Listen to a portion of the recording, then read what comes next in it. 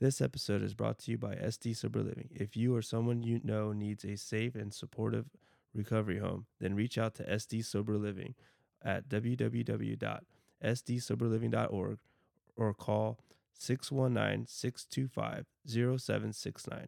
That's 619-625-0769. Come get some San Diego recovery and some fuck fentanyl at SD Sober Living. I've been selling my soul, working all day, overtime hours for bullshit pay, so I can sit out here and waste my life away, drag back home and drown my troubles away. It's a damn shame what the world's gotten to for people like me, people like you. Welcome to the Fuck Fentanyl podcast. I'm Luis Romero. I am the Fuck Fentanyl guy. Today, I got my special guest, Bama. How you doing, Bama? All right, man. What's going on? So, Bama, I met when I started to come to meetings again. I always knew he had a pretty interesting story, and I knew he was all about my brand, actually, from the moment I met him. And I really think he's a really cool guy. I really I always, but wanted to get him on my podcast. Actually, he was one of the people I had in mind, and I recently heard a little bit more in depth of his story the other day. So I'm really excited, man, to have you here, man. And shit, man, just start it wherever you wanted to, man. Yeah, man. I'm happy to be here. I grew up in a small town in Birmingham, Alabama. Grew up pretty poor or financially unstable, I'll say. As a kid, we always had a roof over our head. We always had something to eat, but, there might be times when the water or the power would go off for X amount of time or whatever. But I was born into addiction. Mm-hmm. My mom and my father are drug addicts and alcoholics, and their parents were drug addicts and alcoholics, and so I got to see that firsthand early on. And I remember thinking as a kid, I'll never do that. Yeah. Before I even knew what it really was, mm-hmm. It was in my mind, like, I will never do that. Yeah. But here I am. It happened. Yeah, it did. So I remember early on knowing that something wasn't right with my mom and dad's relationship, right? Yeah. And that there was some abuse there that I wasn't visibly seeing. I'm talking young, like early as I can remember. Mm-hmm. So, and then getting a little older to like 5, 6, 7 years old. Yeah. The abuse was going on, like the verbal abuse and the physical abuse with my mom in front of me and my little brother. And my brother was a baby at that time, and I just remember being so scared for him all the time, even though he was a little bitty baby. And you were trying to be kind of like his guardian, Yeah, absolutely. And then, so for sure it progressed. My dad,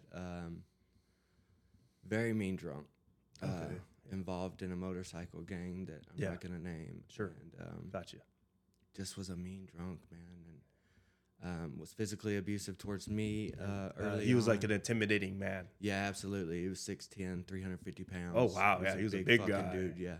Wow, Jesus. And, my mom was terrified of him, so I was terrified of him. Oh, yeah. Just off the rip. And so the physical abuse started going on with me. I guess the earliest I can remember is probably 7 years old, and we're working on a weed eater. I used to love to go out and work on the cars and the trucks and stuff with my dad, and we were working on a weed eater, and I was supposed to be holding it while he did something or another, and I dropped it, and it hit his knee, and he punched me right in the chest. Boom. Oh, my God. That's the first time I ever remember the physical abuse towards myself.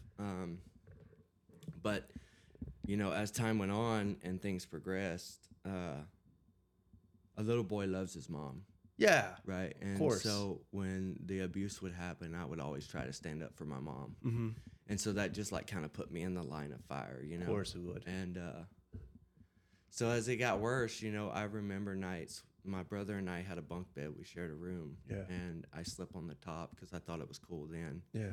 And my brother would sleep on the bottom, but I would get out of my bed and sleep in his bed on the outside so that if my dad come in, because he had done that a few times. He would come in the middle of the night and just start shit, you know. Oh, Jesus. While you guys were trying to sleep? Yeah. So he would jerk me out of bed instead of my brother. You know, I kind of tried to take on that role. So, but things got really bad, dude. My mom wasn't allowed to work. She wasn't allowed to go to the grocery store alone. She wasn't allowed money. We didn't have a home phone.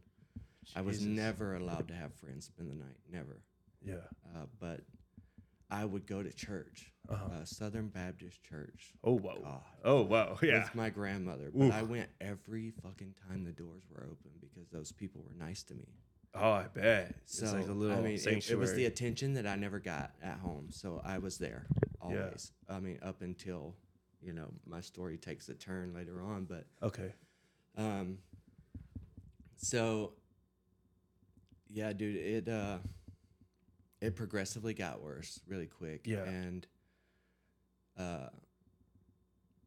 there was just this bad incident with my mom and my dad, and there was a big fucking fight, and I got some scars here, but I tried to stop the fight, and my dad fucking put a cigar out on my arm right here. Jesus. And that's when I was like, dude, I gotta do whatever it takes to get rid of this dude. Right? Oh, wow. But you were already like, this guy needs to be out of here. I was like 10, you know, and, you know, thankfully, God did something that I couldn't do for myself. And, he caught 2 murder charges. Wow. And was sentenced to 2 99s run consecutive. Wow. So that's like no possibility. So he'll never get out. And is he still alive? He's dead now. He died in prison a couple years ago. Oh, wow. And but when he went to prison, my story really took a turn because my mom and him have been together since high school. Oh, okay. They're high school sweethearts. Yeah. Okay. And he's not my biological father either. Oh, no way. Yeah, right. So I never met my dad until way later in life when I got out of prison. But this is the guy that you knew as your father. Right. He adopted me when I was months old. Okay, yeah. And gotcha. So when he went to prison, my mom went wild with freedom.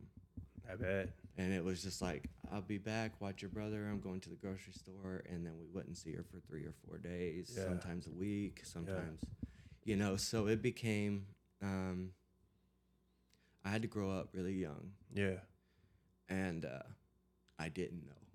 So I did, but I didn't. So I thought growing up was running with the older guys, hitting licks, breaking in cars, breaking in houses. Yeah. I started doing experimenting with drugs. Yeah. So, of course, marijuana came first. Yeah. Well, actually, alcohol came first. Oh, alcohol, and then we and then weed, probably right around the same time. Yeah. Like 2000. Okay. I remember Y2K. I remember. You were partying in Y2K? Yeah, well, I mean, I was young as fuck. So, I was like 11 years old. Wow. Holy shit, dude. Yeah, but I was up 2 houses up with the neighbors sneaking beers and shooting bottle rockets at each other and shit, you know? And damn, dude, I'm like literally almost that same age, and it was so different for me. Yeah, I mean, my neighborhood was really rough though, dude. It was like it was just full of it. Yeah. You know, and so my mom would take off for those lengths of time, and our power and our water was off. Yeah. So I started hitting these licks and hanging out with the older guys and gang. I was initiated into a gang. Okay. Started doing all these drugs, dude. Yeah. And so first it was alcohol, then marijuana, then came coke. Okay. And I didn't really like coke, even young, or Oh, even really? as I grew up. I wasn't big on coke. It made me really paranoid. I didn't like the gun down. Yeah, it can. But then I tried Oxycontin. Oh. Yeah. And this is the early 2000s when they were easy access. Green 80s, yeah. Yeah, holy shit. Yeah, fucking. And how old were you when you did Oxycontin? 11. Fuck, 12. man. 12. 12, okay. 12 years old. Still very young. Yeah. Yeah, we were fucking crushing them up and putting them on a bowl of weed and smoking Oh, okay. or snorting little pieces of them Yeah, or whatever. But opiates just instantly. Oh, fuck yeah. Instant gratification. Instant. Like, Fuck yeah, it is. I didn't have to feel everything that had already went on. Mhm. I didn't have to think about it. I just felt good. Yeah. I didn't care about going and hitting these licks. I was just doing whatever. Yeah, you're in your world. All I wanted to do was impress these older people that I was hanging out with. Yeah. That's all I wanted Validation. to do. Yeah, absolutely. Well, that wound up getting me. I took a bunch of Xanax one night and I broke into 8-9 cars in the neighborhood that I lived in. Okay. And I got busted. The next morning, I was walking down the road with a bag of shit that I had just stolen out of somebody's car, and like school buses and cars were going by going to work, and I was still out fucking trying to steal shit. Right. Always So more. when I got back to the trailer, it wasn't probably an hour later. The cops were there, and I was arrested. And I was charged with 8 unlawful breaking and entering vehicles, which there's a felony in Alabama. I don't know if it is here or not, but Well, not so much now. yeah, Probably. but this was back then. So Okay. yeah, so this was my first time ever getting in trouble. I see. And you were how old? 12. 12 years old. Yep. Jesus. And well, like 12 and a half, close to 13. Okay. And I was given 9 months in juvenile. But That's a lengthy sentence. yeah, for your first time. Yeah, Yeah, that's it what I is. thought too. No, it is. But I mean, I was drug tested. They were trying to put me on this drug court thing for juveniles, and Oh, wow. I was just dirty. I just burnt the bottom out of the cup, dude. So yeah, I got sent to juvenile, and then of course the gang banging carried on in there. Yeah. Well, okay. Well, of course. Yeah, it is. that's really where the criminal side of me really took off. Yeah. right? Of course. Yeah. So I wound up doing just over a year Mm-hmm. because I kept getting in trouble and I kept pushing my release date. And Yeah. when I was released, man, I thought I was the hardest 14-year-old that ever walked the Oh, streets fuck of my yeah, you neighborhood. did. Yeah, Straight out of juvie. yeah. I just thought like, no, I'm invincible. Fuck yeah. You know what I mean? I know exactly what that feels like. And I, unfortunately, when I got home, the day I got home, my mom had already engaged into a few month-long relationship with this new guy. Okay.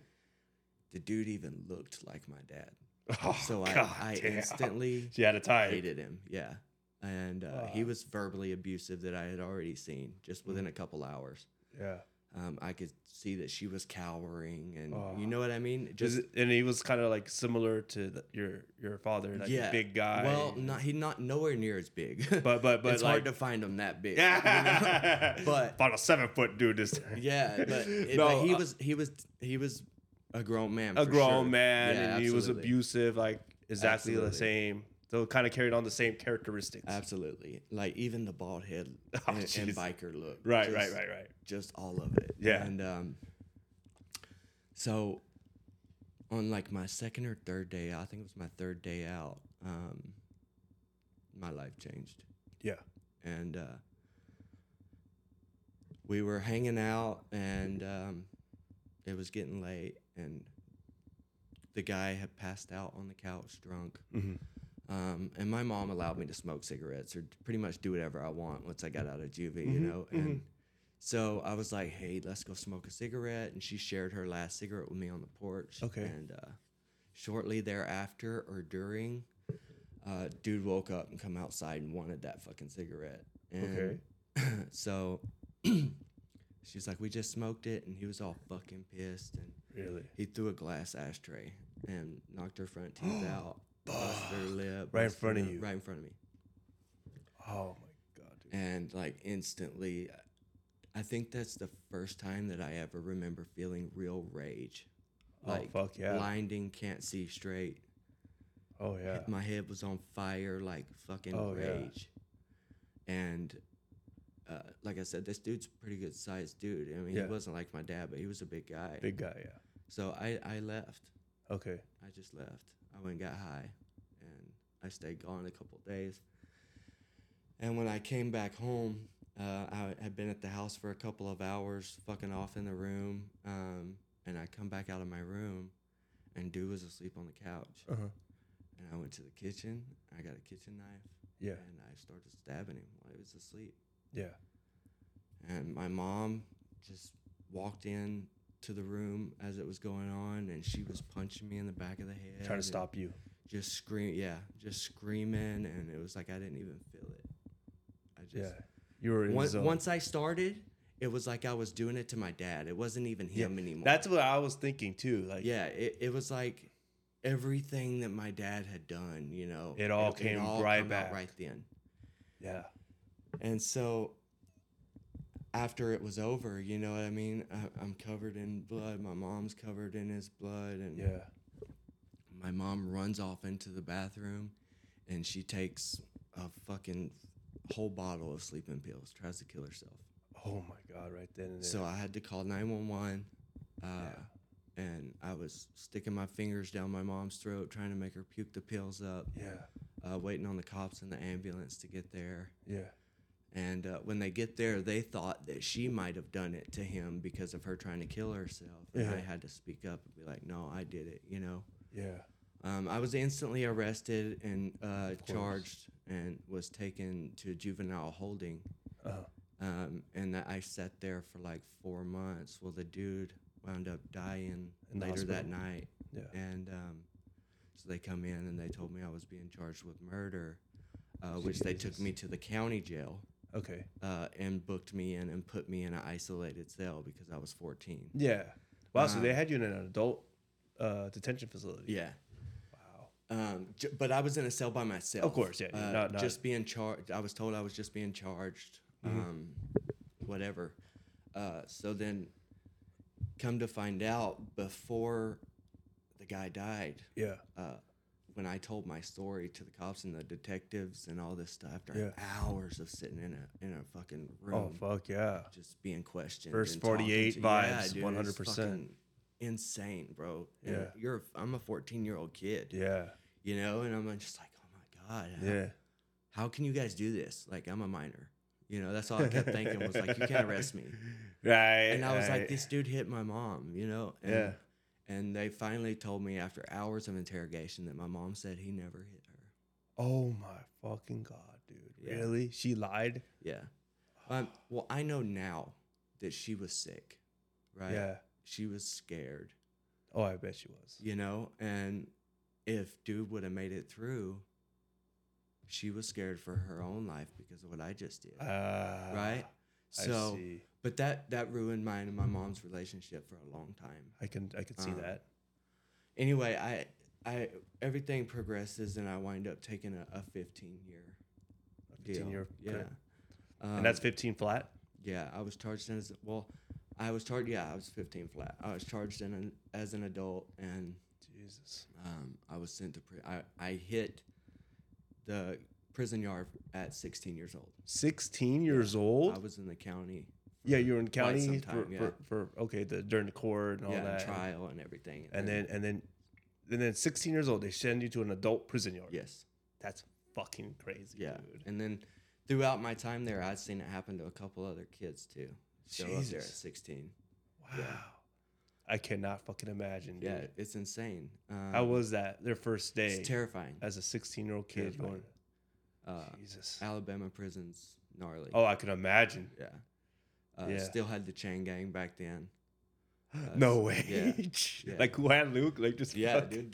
They only recently got rid of chain gang in Alabama and Georgia. Oh my Like in the last 5-6 years. Like the fucking 120 degree summer fucking. Yeah, insane. Like no heat, no air. Oh my. Prisons there, level 4 prisons like I was on are just big warehouses with bunk beds wall to wall. Jesus fucking Christ, dude. Yeah, so. I do not want to live in Alabama.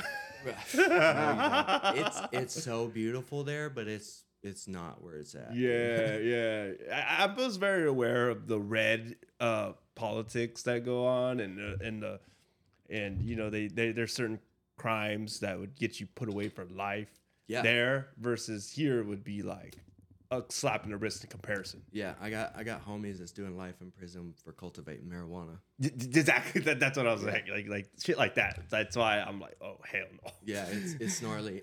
Marijuana's still a felony there. I bet Over it is. a certain amount, it's still a felony. Yeah, it's crazy. But The Bible Belt, dude. Yes, exactly. Yeah. Whatever, man. Yeah. I mean, They're crazy conservative. very, yeah, dude. And whatever. God bless them and all that. But my God, like it's crazy, man. And definitely, I could feel a lot more stigma coming from that environment than, versus here in San Diego. We're pretty, we're like a recovery, like, Yeah, the recovery's insane. yeah, you know what I mean? Yeah. Like we really are recovery friendly as it gets. Yeah. I just feel like that. And Jesus, man. And so all right, so you got sentenced to prison, you're 16 years old, and then yeah, you pretty much, I mean, I can only imagine they're just baiting you to get to do Oh, absolutely. all the bullshit in there. And I was also like really struggling to sleep. Yeah. Because of the event that happened. Well, fuck yeah. I immediately developed like some type of extreme PTSD. Oh yeah. And like it was like almost every night, either I would lay there thinking about it obsessively Yeah. and couldn't fall asleep, Yeah. or I would fall asleep and I would dream about it vividly and wake up screaming, fight. Like I could, there were Jesus. like I even after getting released from prison as an adult, You like, still felt that. I did. I just started taking medication early on in my recovery that has really been a game changer. Oh wow. But like it would be so intense sometimes, like I could still taste his blood in my mouth, like just Oh, insane, Jesus fucking insane. Christ. Yeah, I fucking can imagine, dude. And so it's haunting you while you're in prison, and Yeah, then you're in this absolutely. environment Absolutely, that like pretty much encourages like, violence. Violence. Yeah. Exactly. Yeah. Level 4. And I was all over the news, all over the TV, so everybody already knew what I They did. already know who you were. Absolutely. And Jesus. so in county, I was like thinking to myself, I was like, maybe I can go to prison and not gangbang and just do my time, right? Oh And, yeah. That didn't happen. Yeah. Not at all.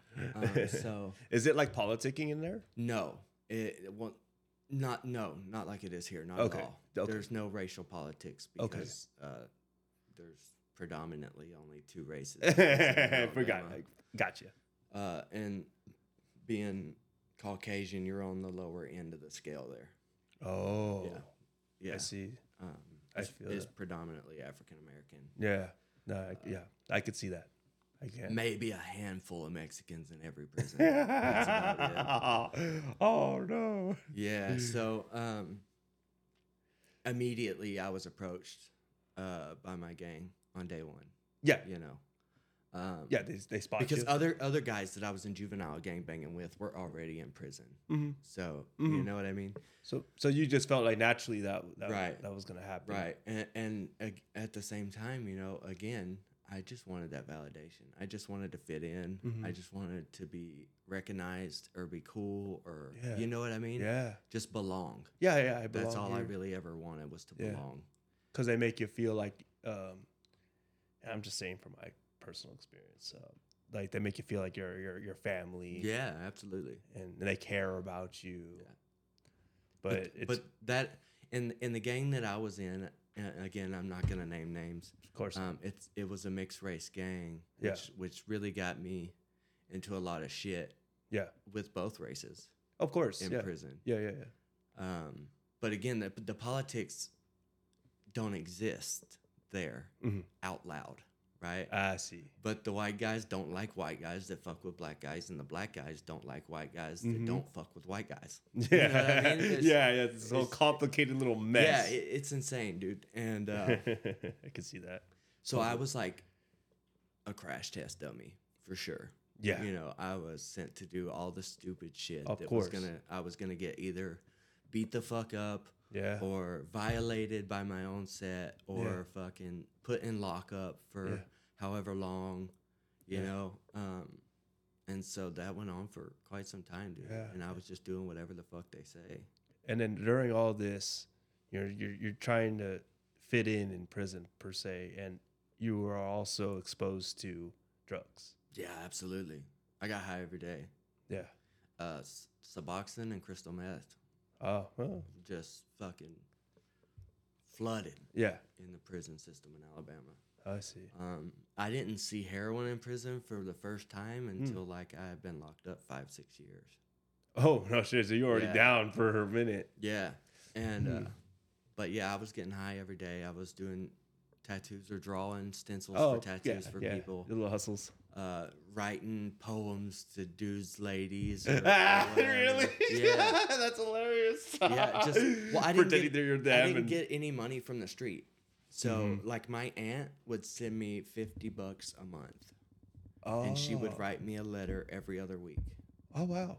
And she was my biggest support system while I was in prison. Wow. Well, if I got anything, any visits, mail, phone calls, it was from her. It was from her. Wow. She's always been like a mother to me. Oh and, wow. In a way, like that might have maybe gave you a little hope then. Absolutely. Yeah. Well, I was writing my mom from prison like all the time. And it wasn't until I got out and went home and she had left the house and went to Nebraska on some tweaker mission. And I found like piles of unopened letters from me from prison. Shit. Yeah. So it was heartbreaking, to write. I in the 11 and a half years that I served, I probably got 3 letters from my mom. Jesus Christ. Yeah. Never got a visit. Yeah. My aunt come to visit me probably 3 times the whole time I was locked up. Oh. Because I was always so far out, I mean, I was in state prison, so I was in state, but it was still just a mission, Yeah. I was either way down south or course, way up north. It's kind of similar to here, but yeah. they would ship you away and make it hard for your family. Absolutely. Family And streets. there is a prison like an hour away from where I grew up, but of course. That it wasn't there. Yeah. They actually try to keep people from Birmingham out of that prison. Oh. Yeah, because it's local and that makes sense actually. Yeah, because then they're gonna be connected and okay. That kind of makes sense. And the only real politics that I ever experienced is like where you're from. Oh. Right? It's so you ride with your city over your set. Yeah. And Get that. race don't really matter. We have to intermingle. Yeah. In there. So. Oh, okay. But I guess I was about 4 years in my term, and I got into a fight over some stupid shit. Somebody trying to run game. Okay. Gotcha. I borrowed what we call a matchbox of weed, which is like $50 Okay. worth of weed. Yeah. And I got it on credit. Store day came, I paid my bill. Next week when store came, dude come up was like, "You never paid me." Oh God. You know what I mean? Really? Yeah. So Drama. I wind up, yeah, dude, insane. I wind up hitting the dude with a fucking broomstick. And so I went to bed that night, and I woke up, and I got stabbed right here. Holy shit. And I immediately got my arms up here, and I got stabbed here. And Yeah. here. You use that too. And that one right there Oh was bad. shit. You still got the scar. Yeah, it went all the way down to the other side. It didn't break the skin on the other side. It was just like poked out. Yeah. Jesus. So I got stabbed a few times, and I had to go to the infirmary, get patched up, Yeah. And I got sent to lockup. I got sent to lockup because you're the guy that got stabbed. Yeah, but it all came out. The broomstick incident. Yeah, okay. It all came out in the shift office, and I got closed out, which means they put me in lockup until I was reclassified. Wow. As a level 5. Holy shit! There's another level there. Yeah, in Alabama it goes to level 5. Oh yeah. Fuck. So that's like, what is it like a It's shoe? maximum security. No, it's not the shoe. There's 3 level 5 prisons in Alabama. One of which is Holman, which is death row. Oh, I see. And then there's West Jefferson, and then there's St. Clair. Wow. I got sent to St. Clair after doing almost a year in solitary. Wow. Which made me nuts. Oh, right? fuck yeah. I remember, the cinder blocks on the walls in prison. Yeah. I had ants in my cell, so I was fucking like just nuts, dude. Yeah. And each line of the fucking cinder blocks, if the ants crossed it, I was like, it's like a militarized zone. I'm just fucking squishing the ants, dude. And they're smart, bro. They'll fucking they'll go around the they'll other dodge ya. way, and it'll take hours for them to try to come back that way. Oh yeah. So I would shit. sit there and fuck with ants all day, sing and talk to myself, and Yeah. fucking fight with dudes in other cells just to have something to do. Yeah, yelling yeah, at the yeah. door and Fill up some void in your life. yeah, absolutely, bro. At least I didn't go nuts like coloring with shit on the walls. and Okay, stuff, yeah, dude. yeah, yeah. Because Yeah, there the are stuff- those guys in there. Oh, dude. for sure. Yeah. They're just so far gone. Yeah. They gave up. Yeah, absolutely. But the first week I was in lockup, I kicked Suboxone. Oh, I didn't realize the you withdrawals, the opiate withdrawals. Yeah. Oh, yeah. Jesus. I had no clue because in prison they break a strip up into 16 pieces, Oh, because they're right? small. And so I had to hustle for everything I got. So I would do a 16th at a time. I might get lucky and do 3 or 4 in a day, Okay. right? But it wasn't that much. Uh-huh. But I guess I've been doing it for a couple of years. Okay. And You developed the when tolerance. when I got put in lockup, dude, I was fine the first couple nights, but on like day 3, like restless legs, restless arms, couldn't sleep, the insomnia, Uh-huh. and it was just gnarly, bro. I was Yeah. like, oh my god, this is just like kicking heroin. Fuck. And Yeah. but I did that time right, and then I was reclassified and sent to St. Clair, and Okay. once I got to a level 5 prison where all these dudes are doing life without parole, Uh-huh. 35 years, 50 years, Big stints. Big. and they are all high profile cases. Yes. So when you get there and they check your paperwork and see you're not a chomo or anything, Uh-huh. I pretty much rode out, dude. I stopped getting in trouble. Really? Yeah, I just was able to do my time. Wow. You know? No shit. So being in the higher level actually. Yeah, Got you out of the absolutely. mix. Yeah. So the level 4s are full of youngsters that are trying to prove themselves. Trying to be. Yeah. and- I get that. Yeah. So when I got to level 5, it was just like I coasted out. They already established themselves. Right. There's no need to prove anything. And Gotcha. so in Alabama, they have probably one of the best good time laws in the country. Okay. Or at least they did then. Okay. I don't know what it is now, but Okay. and it depends on the time of sentence and what class felony. Yeah. But your good time laws differ. Okay. Anyway. Gotcha. So after a few years there, I mean, I had a few incidences, phones, tattoo guns, Okay. drugs, Little whatever. little infractions. Yeah. I was there 11 years, 3 months, and 18 days. Okay. And on 11 years, 3 months, and 17 days, they called me up to the shift office. And they're like, do you have somebody to bring you clothes, or do we need to buy you a bus ticket? And I'm like, what the fuck are you talking about? You were not expecting that. And they're like, you haven't gotten any trouble in over a year. They gave you your good time back.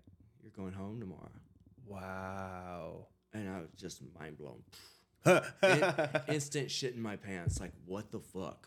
Wow, that's crazy. You know, it's not a whole I parole had over board 3 process. more years to go. Yeah, no parole. No, Yeah. I had already went up for parole twice and been denied. Oh shit. So they're just like, okay, you didn't get in trouble, so now you can go.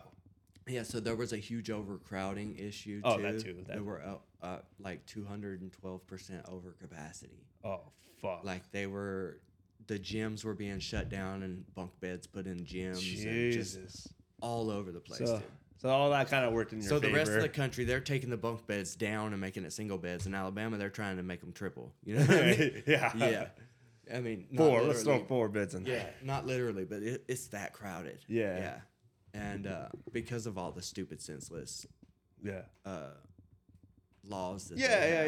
Yeah. Because you're keeping the guys in there for long periods stupid of time. shit, dude. Yeah. They should have Yeah. been out in no time on a program or something, Mm. right? But also during that time at the level 5 at St. Clair, they have this program called Therapeutic Community. Uh-huh. And it's a behavior modification Oh, program. I've heard It's of that. 18 months long. Oh shit. And I did it and I graduated.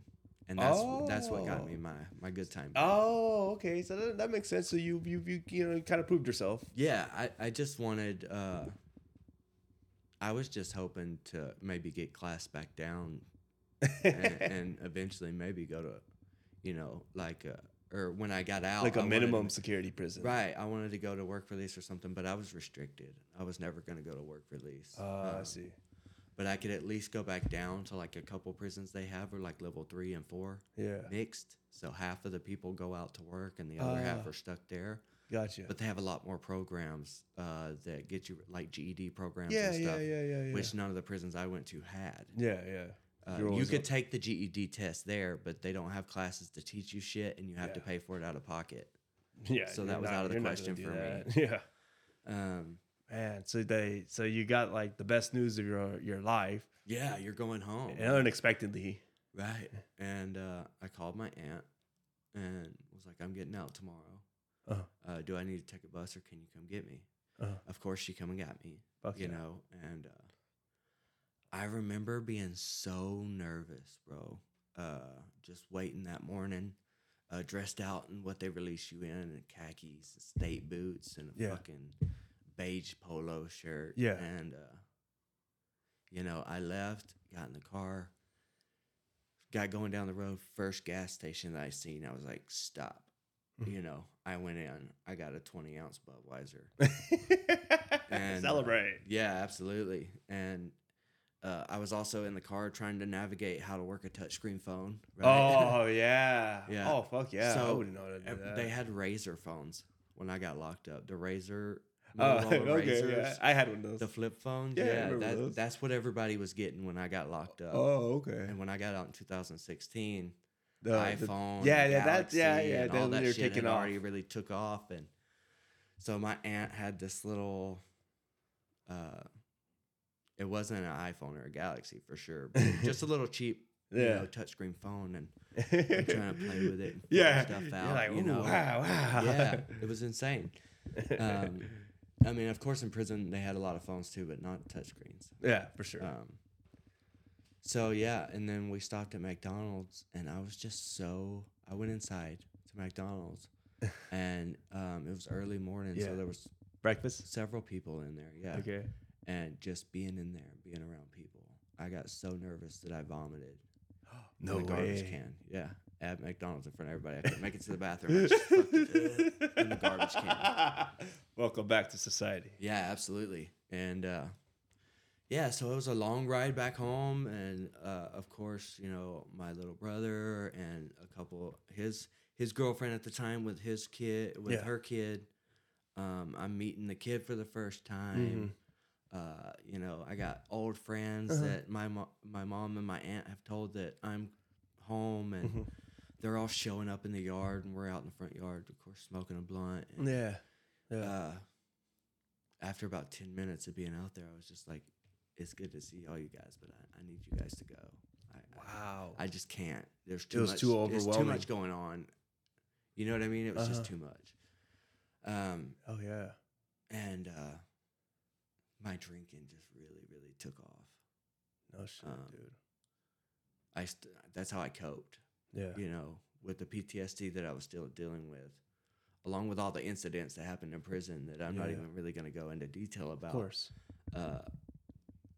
You know, just a lot of fucking trauma. Yeah, and PTSD all of it just came right back. Yeah, so I was drinking on a regular basis to cope, and to cope with the fact that I felt extremely left behind. Yeah. You know, I got locked up at 14. I got out when I was... You didn't really get to be a teenager, really. Yeah. You didn't get to have And that. I was locked up a year before that in juvenile. Yeah. So I was only out for like 3 weeks. Days. Yeah, 3 weeks. Yeah. All in all, I was only out for like 3 weeks or so. Probably less. I think it was less. But like there was no time in between. And almost like you just kind of got robbed of a childhood. Absolutely. I did. From just being in the system. And learning what it means to be a man in prison is not where you want to learn how to be a man. Oh, fuck no. Right? Yeah. So I carried all that with me too. Every little thing I felt so disrespected. And my temper was just off the charts. And so I was just drinking a lot, dude. And I'm not a nice drunk. I'm really I don't think you would be getting out of prison. And feeling all that. I guess it was a week that I had been out. Well, day one I did GHB that night. And that was my first time ever doing it. But I didn't really care for it too much. And then like a week in, one of the guys that I was in prison with that was now out and was friends with my brother. And I was living with my little brother at the time. He gave me a job. Yeah. Doing tree work, and this guy that we worked with that was in prison with me for a short amount of time, he was like, "Hey, dude, my neighbor sells crystal if you still fuck with it." Oh, shit. And so I was like, "Really?"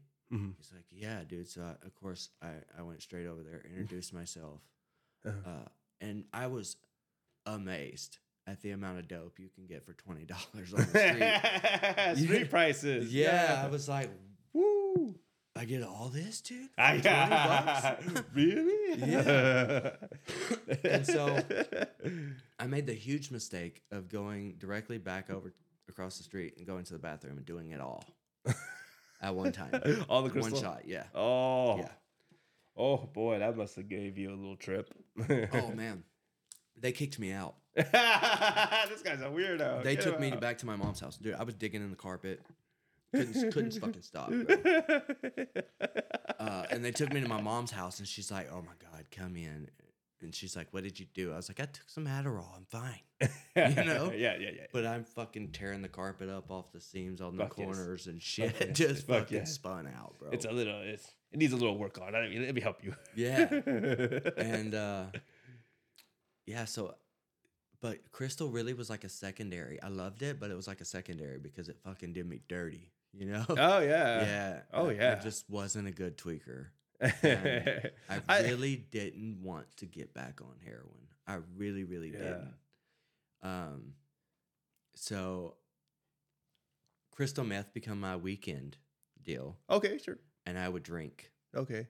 7 days a week. So you drink every day, and then meth was kind of a little extra, like Yeah. on the side. Yeah.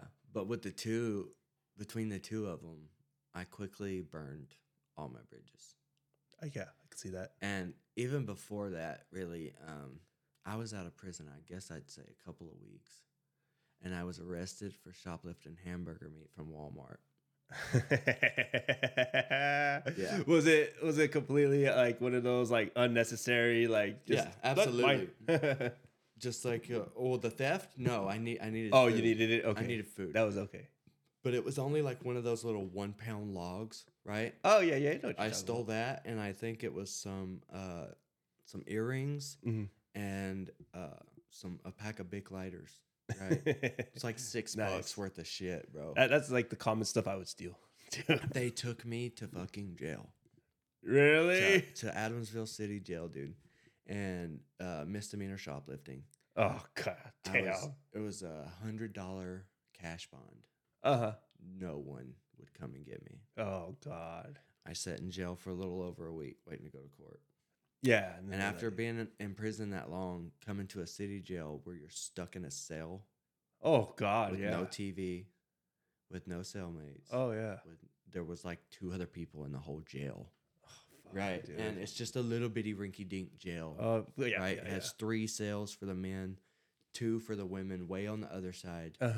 And they feed you little fucking 99-cent banquet meals for breakfast, lunch, and dinner. Oh, so you're fucking starving. Yeah. And it just sucked, bro. It sucked. Jesus. And I got out, and I was this was before I had moved in with my brother, and I walked up to the fucking. I had my own phone now, so a friend of mine gave me a phone. I still wasn't really savvy on how to use it or what Wi-Fi was, or you know what I mean. And I didn't have minutes or a plan or anything like that on the phone. I just had a phone. And I would connect to Wi-Fi at whatever house I was at. And I was at this public library, and I was trying to figure out how to connect to their free Wi-Fi from outside. It was on a Sunday, so the library was closed. Yeah. And I finally got it to connect, and I called my mom, and I called my brother, and I was like, I'm sorry, but I can't do this. And I'm like, what do you mean? I'm like, I'm going to burn this fucking library down and wait on the cops to get here and take me to jail. No shit, dude. I was like, I can't do this, and I'm not going back to no fucking city jail. I need to go back to prison. Yeah. I need to go back to prison. That's all I could think. Like every day for the first 2 months of being out was I need to go back. Like out here, all my friends, everybody that I associated with was either one already dead, two they were in prison now, or three they grew the fuck up and moved on. Right? So they had wives, families, careers, kids, cars, jobs, all this shit that I thought was so out of reach for me. Yeah. So you just got out and you just felt alone. I just felt so alone, dude. And in prison, I developed a reputation. I had friends. Nobody fucked with me. You know, if I needed cigarettes or food, or I could get it. Yeah. Out here, I just stole hamburger meat and went to jail. Yeah. You know? Yeah. So I just wanted to go back, you know, where I was somebody, where I felt like I was somebody. Yeah. You felt like you belonged there. Yeah. And so of course I didn't burn the place down. I listened. Good. I listened to my brother. He's the only one that talked me out of it. You know? And he was like, "You can come and stay here. I'll give you a job. Just give this a real shot." You know. Yeah. And I burned that bridge later on because of my drinking. And, so I met this chick on Facebook. Okay. And she was talking to me about going to Celebrate Recovery, or you know, so she was talking about recovery, and I was really trying to stop drinking and drugging. Okay, gotcha. I wanted to try to stop. I should say that. I wasn't really trying to stop, but I thought I might want to stop. So there was a desire. There was a desire, a small one. Yeah. But initially, really, I was like, I could just say that I'm not doing it and hook up with this chick that's in recovery, whatever. But come to find out, she was kind of doing the same thing. Oh, we got you. She was actually still using too. Yeah, I see. And, you know, so we were just kind of both lying to each other. Yeah, we're both playing the part. And then to find out, we're actually... So we hang out twice. And I'm convinced I'm in love. Yeah, absolutely. Awesome. And my brother's like, "No way. This chick can't," because I'm like trying to find somewhere for us to live together. You made plans? Yeah, dude. Well, the second time we hung out, her folks kicked her out because she stole the truck. God. Just immediate toxic, and I loved it. And fuck yeah, I fucking loved it. Don't worry, babe, I got you. Yeah, yeah, absolutely, bro. I fucking loved it, and so those red flags. So my aunt opened up her doors to me and her. Yeah, and we went and moved in with my aunt. Wow. And slept on a couch in a 1-bedroom apartment. It was just perfect. It was perfect. Yes. And then my aunt was letting us borrow the car and fucking, you know what I mean? Just like every day. Because God, I love my aunt with all my heart. And I couldn't have made it through life without her. But she is such an enabler. Of course. You know, because she just wants to see the good in people. She refused to see the addict that I was. She refused. And I allowed that to keep me sick for a really long time. Of course. You know? Your addiction wants to exploit that. So I can make up any story, the wildest, most unbelievable story in the world. And she'll accept it. Right now. And I could call my aunt and say, "I need $100. Or this dude is going to fucking blow my head off. Yeah. Because I stole his dog. Yeah. And took it to a dog show. So just the wildest, most imaginable shit. Yeah. And she would fucking send me the $100. Wow. Still to this day. Oh yeah. So she's a very kind person. So kind. Yeah. One of the kindest people I've ever met in my whole life. And so she opened her doors to us, and we extremely took advantage of her. Yeah. And her kindness and her love. Yeah. And her money. And, you know, I didn't have to steal from her. All I had to do was ask. Yeah. And she'd give it. Yeah. And so we probably made it a year before we started doing heroin. It was just crystal meth every fucking day. And again, I am not good at tweaking. Yeah. Not pleasant. Not pleasant. So I just got tired of feeling like I was crazy. Yeah. You know? and just all the sneaking and fucking lying and manipulating and hiding and just drove me crazy, you know? But immediately, one of these days we were talking about quitting and we were looking for some marijuana, pulled up at a gas station in the ghetto. Yeah. Guy pulled up, what you looking for? Like an eighth. Yeah. Some good bud. Yeah. And he was like, I got that boy. What? This is heroin. Ah, that's like, And gotcha. I went and got in this car without a fucking thought, you know? Yeah, no boundaries or nothing. Probably 3 years since I had touched an opiate. Wow. And I just went and got in the car. Yeah. Bought a sack. Yeah. Like almost you were waiting for it almost. Yeah. Well, I mean, it really wasn't even in the forefront of my mind. But when he said it, And then there was no thought whatsoever. I just went and got it. roll. Yeah. And she was an ex-heroin addict too. So, I see. So immediately that took You guys can bond. took all the way the fuck off, dude. Yeah. And so of course it got to that point, you know, we're living in hotel rooms. Yeah. She's selling herself. Yeah. I'm allowing it. Yeah. Yeah. And there was other girls there that were selling themselves, and I just fucking sat in a hotel and got high all day. Yeah. You know? And you felt like it was the life. Like, Yeah, this dude. is I the thought life. I was the fucking king. Yeah. You know? Of course. Pimp Daddy Bama. You know what I'm saying? Is that what they call you? No, not hardly, bro. But your mind. Yeah. Gotcha. Oh God. So you're you're living in these hotels. You're living the full on heroin junkie. Yeah, the junkie lifestyle. dream, bro. Yes. No car, Yeah. Of course. right? So it you know, this disease is progressive and fatal. Of course. It is. And so of course it progressed to where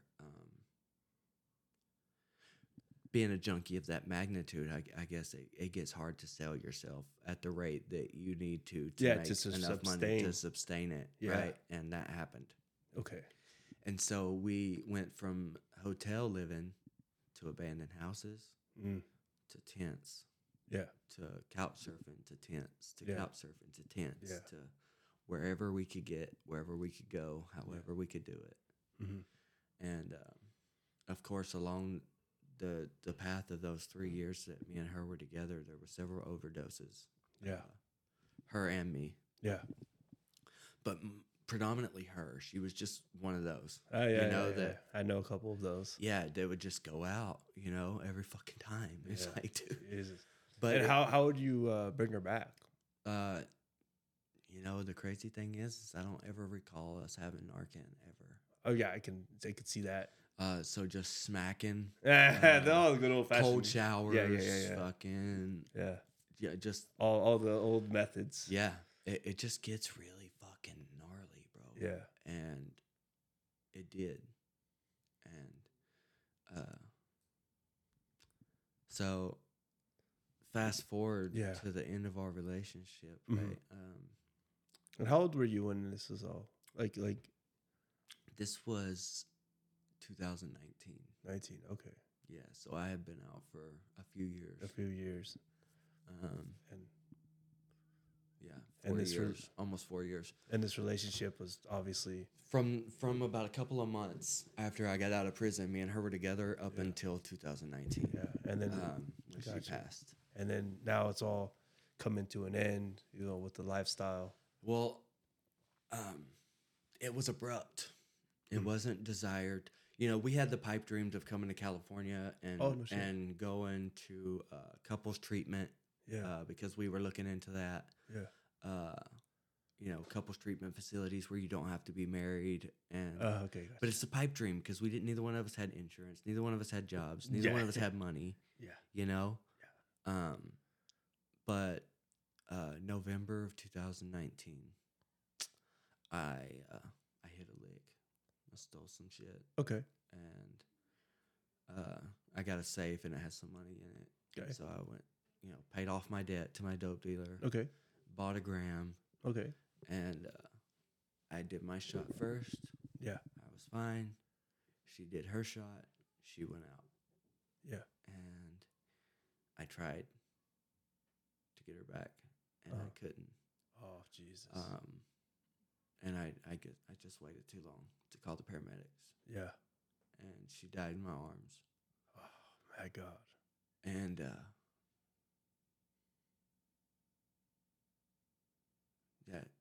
that changed my life. Yeah. Again, another huge Yeah. turning point in my life. And so over the period of the next few weeks, dude, I was just grief strucken. Oh, fuck you know, like I had never experienced emotional pain like that. Oh, yeah. Our relationship was so toxic and so bad most of the time, Yeah. but I loved that girl Oh, yeah. more than I had ever loved any other human being. It's interesting that junkie bond you have with the significant other. It's so deep. Yeah. As dysfunctional as you know, you probably know, you're aware that it's not gonna probably work out, but you're just so invested and your heart is all in. And I could fucking see that being fucking just being so traumatic and terrible, man, to witness that and the feeling after, man, it must have been fucking terrible, dude. It was terrible. I was fucking cooking up shots and squirting them in the floor. Yeah. I was terrified to fucking get high. Yeah. But I couldn't stop. Yeah. So, I mean, I was spending so much money because I was wasting so much of it just because I was scared of it. Yeah. I was literally cooking shots, pulling it up, sticking it in my arm, registering, pulling it out, squirting it in the floor, cooking up another one, doing the shot, you know? Yeah. And it was just bad until I was like, you know what? Fuck this. I want to fucking die. Mm-hmm. I'm gonna fucking die. Mm-hmm. So I'm like buying 4, 5, 6 bags, and I'm doing them. Yeah. Boom, boom, boom. But I'm at this trap house with a bunch of other friends that all get loaded too. Yeah. And so every fucking time I go out, they're either Narcaning me or they're fucking calling the paramedics. Wow. And end of November 2019, right around Thanksgiving. Okay. I woke up en route to the hospital in the same ambulance. Yeah. 4 times in 3 days. Oh, Jesus. Yeah. And every time sign out AMA, have the dope dealer pick me up. Yeah. Get high. Yeah. Immediately because they Narcan the shit out of me. Yeah. And go back to it, dude. And I was just like, you know, after the last one, I left the house. Uh-huh. I went off the side of the road into the woods. Yeah. I did my shot trying to kill myself. And I don't remember, but I guess I didn't go out immediately. Okay. Because I had walked back up towards the road and I almost made it to the road, and the house where we were chilling is like directly across the street. And I guess I made it to the road, and a car driving by stopped and called the paramedics because my legs were sticking out into the middle of the road. Oh, Jesus. From the bushes. And the paramedic told me he hit me with intravenous Narcan 6 times. Wow. Jesus Christ. And, you know, he was like, after 4, we don't have to keep going. Oh my fucking God, dude. We can pronounce you dead at that point if you don't come back with 4. Oh, there's really like a state mandate because there's so many overdoses going on at this time. You can only use so many. They can only use so many on one person because they need it for the next fucking 10 calls because they're all going to be ODs. Jesus Christ. So you passed that. And he was like, I don't know why. I kept hitting you. You got a defiant paramedic saving your life. Yeah, dude. And I was like, you know what? I need fucking help. Yeah. I need help. More than just with this drug problem. I don't know how to live my life. Yeah. You know, I think that in that moment, that's when I did step 1 here in my head. You know, I admitted I was an addict and my entire fucking life was unmanageable. Yeah. You know, mentally, emotionally, spiritually, physically, financially unmanageable. Yeah. You know? But I didn't know where to turn for help. I had tried in that period of 3 years me and her were together, we had tried going to AA meetings out there in Alabama. Oh, God, I can imagine. Dude, it's like 85-year-old white men that I'm never gonna hear myself in them. You know what I mean? Yeah. I just couldn't relate. And Yeah. all they would tell me is just don't drink. Yeah. Just don't drink. Oh. And I'm like, motherfucker, I want to shoot heroin in my neck. You know what I mean? I just couldn't identify with these people. I couldn't either. And, I tried, but there was so little NA meetings that I never had been to an NA meeting until I come out here. Oh, Never. Shit. Yeah. And so I didn't know where to turn for help. Yeah. But you remember in the beginning, I told you she said that she was involved with Celebrate Recovery. That's because her mom, just being the mother of an addict, was involved with Celebrate Recovery in their church. So, okay, gotcha. I had been there a few times to the meetings or whatever. So I reached out to her mom, which I thought was going to be a huge mistake. I thought there's no way this woman's ever going to help me. She would hate you. Yeah, I was convinced that her whole family was going to hate me, and half of them do.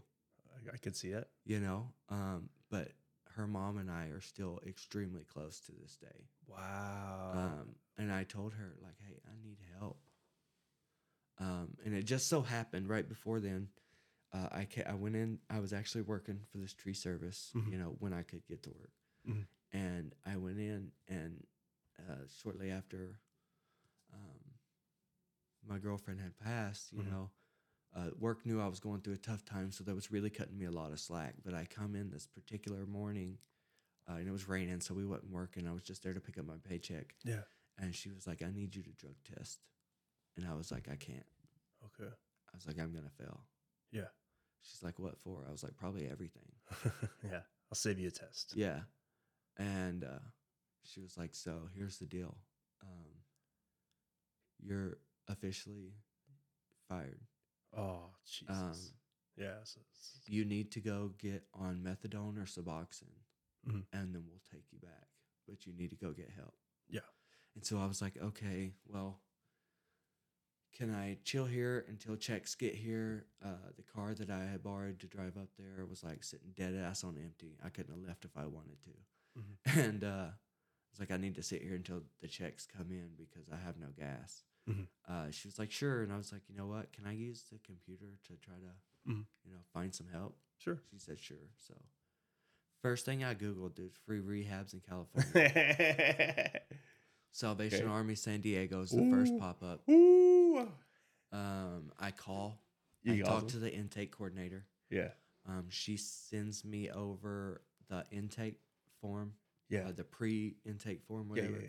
I fill it out, email it back, and she tells me we typically don't take people from out of state because the homeless rate is so high here. Yeah. And our success rate is really high for those that graduate, but our graduation rate is really low. Really low. It is. So it's a hard program. She was like, if you don't graduate and you have nobody here to fall back on, we don't want to contribute to the homelessness problem. And I was like, I got family in San Francisco. You made up some lie. I did. Fuck yeah. And she was like, I was like, so do you have a bed for me or no? Yeah. And she was like, I can't tell you that. All I can tell you is get here and we'll talk.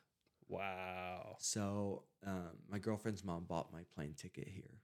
Holy shit. When I reached out and asked for help. I had already found this place. And I guess it was about a week after I found the place that I flew out here. And I was still so far gone that I had no clue where in California San Diego was.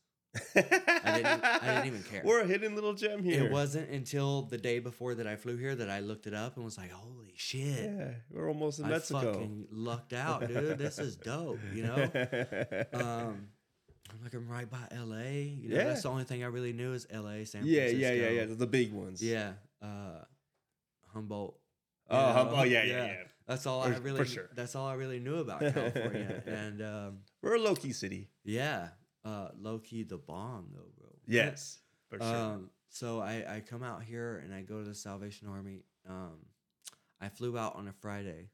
Oh, okay. So I got here on a Friday night. So I had Friday night, Saturday night, Sunday night. Intake Monday morning. Oh, okay. You got a whole. So I tried to crash out in the fucking airport the whole weekend. Didn't happen. Right.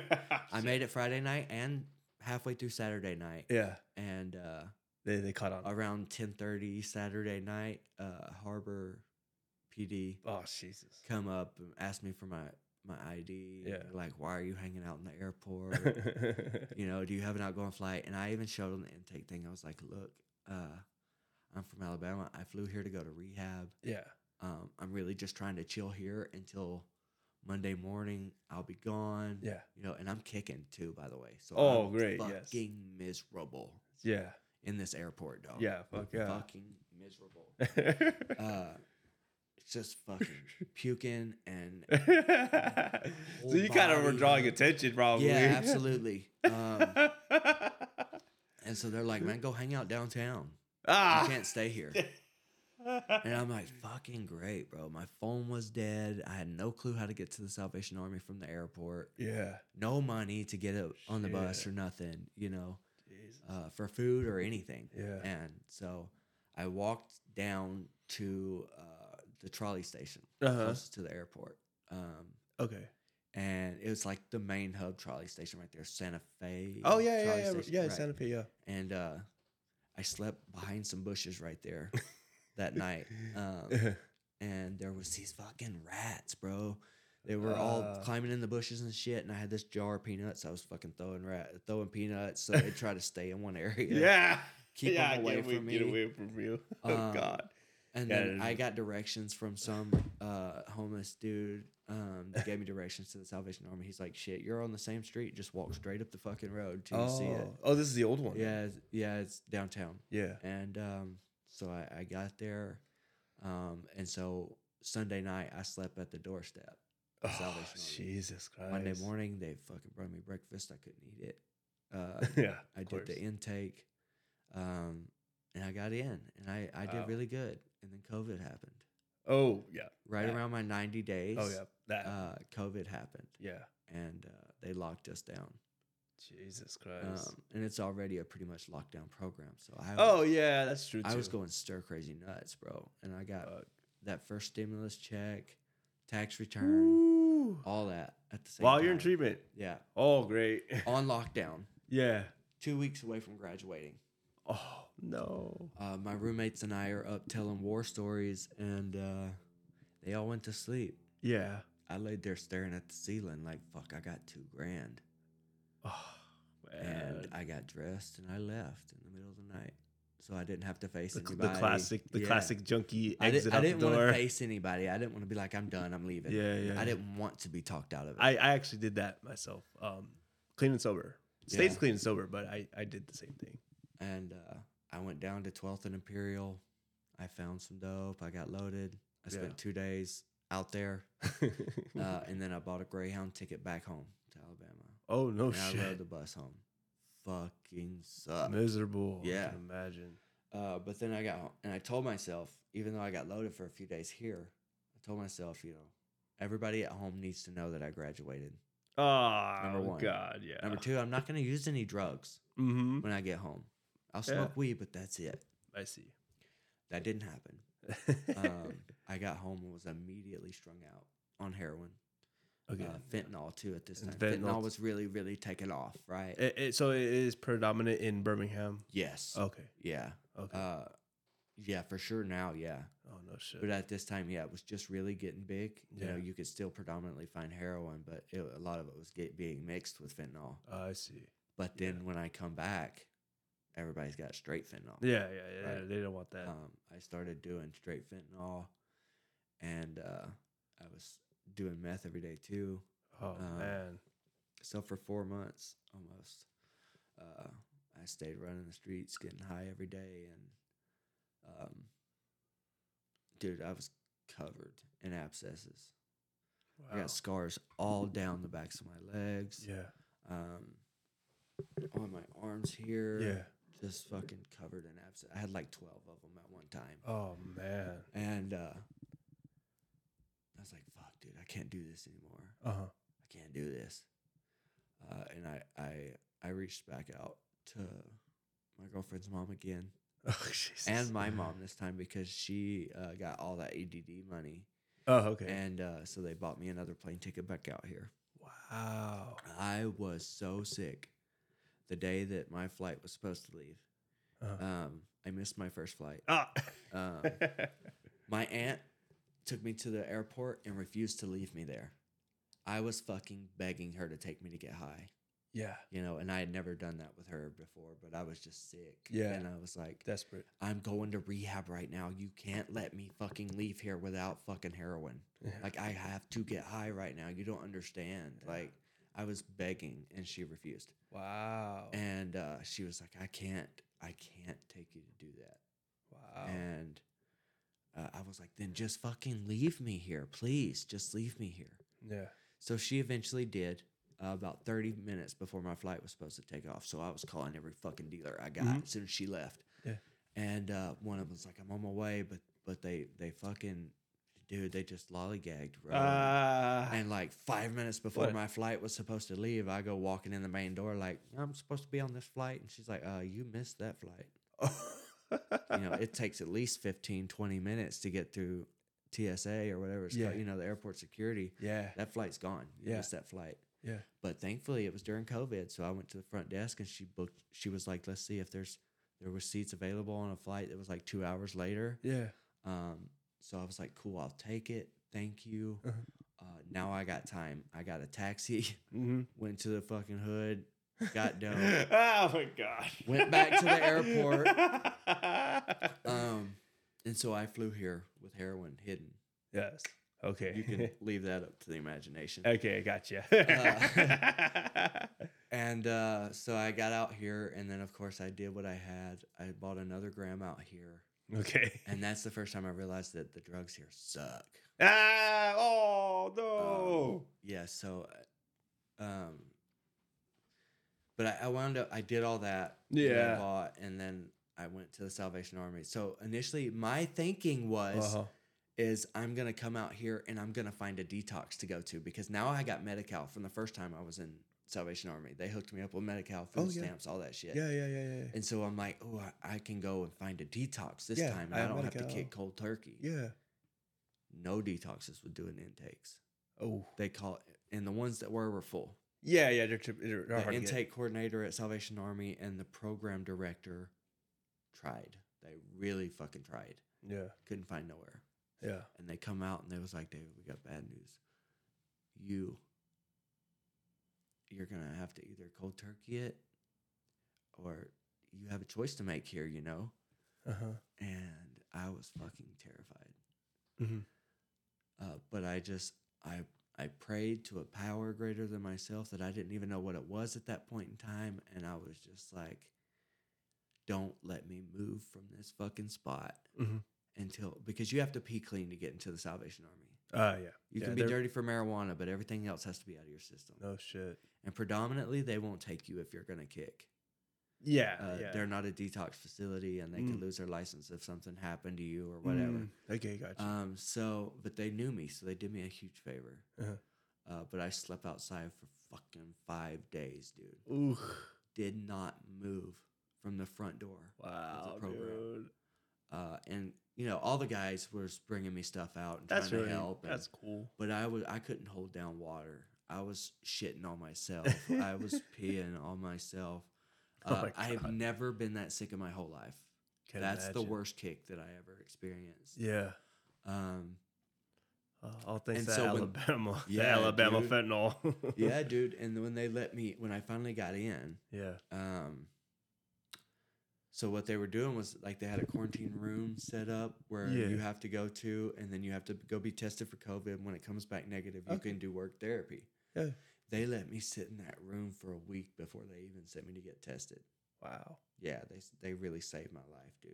Wow. And I was able to lay in that room, which had a bathroom in it because it was one of the kitchen rooms, and I literally would just lay in the floor of a fucking free rehab shower. So fucking gross, bro. Yeah. Just laid in the fucking floor of that shower. That's the only relief I got was that hot shower. Yeah. And I fucking graduated that program, dude. Wow. Yeah. Second time was a charm. Yeah, I fucking graduated and I stayed clean like 9 months, 10 months in all. And then I used crystal 1 or 2 times. Okay. and then stayed clean 3 months, used crystal 1 time. Stayed clean 4 months, used crystal. So it's a time. cycle going on now. Yeah, and then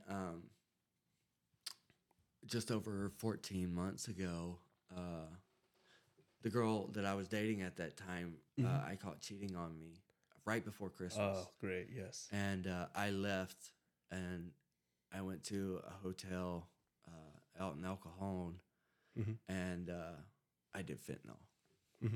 And just 1 time. I did crystal and fentanyl. Okay. And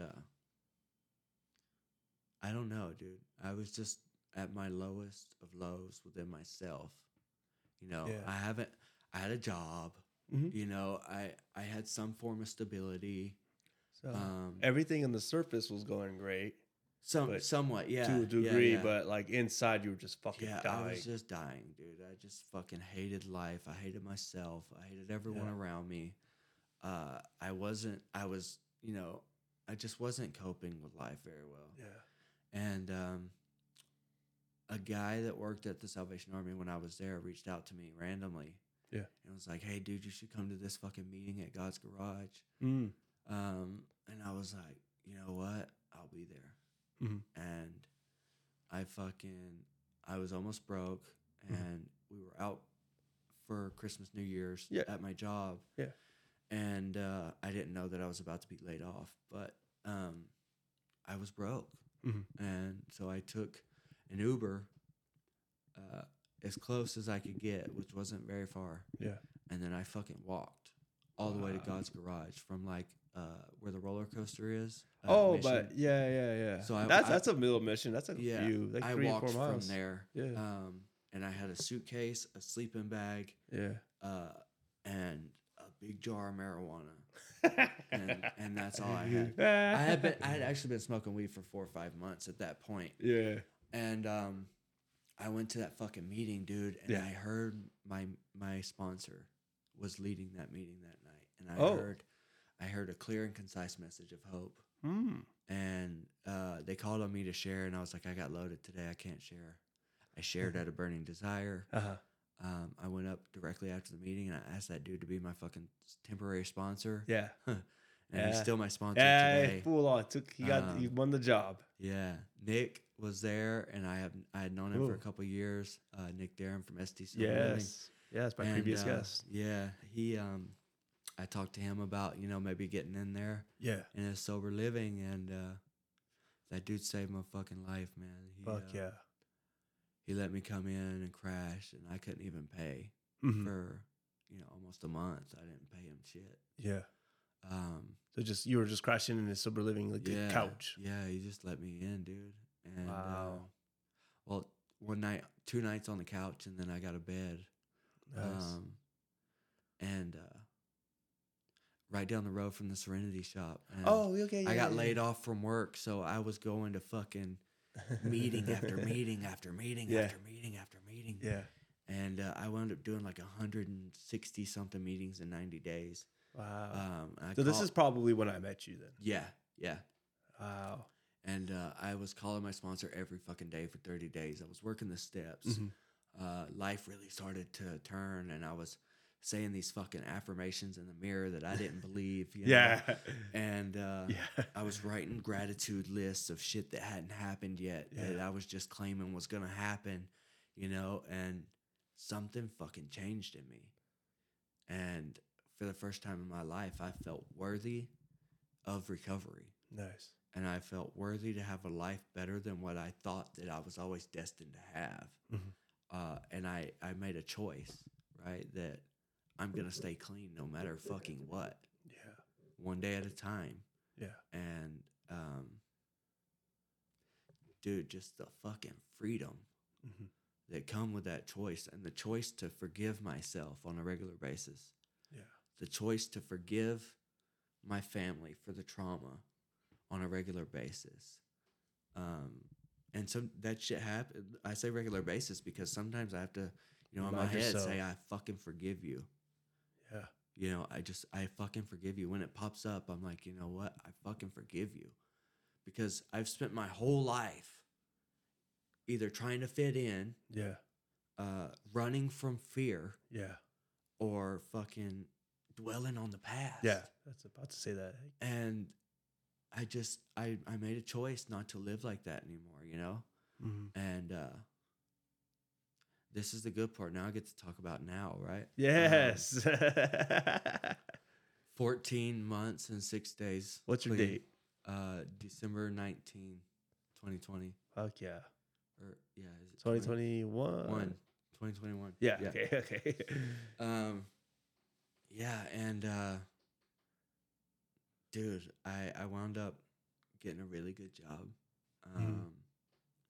I'm the assistant manager at one of the SD sober living houses. Hell yeah, represent. Yeah, and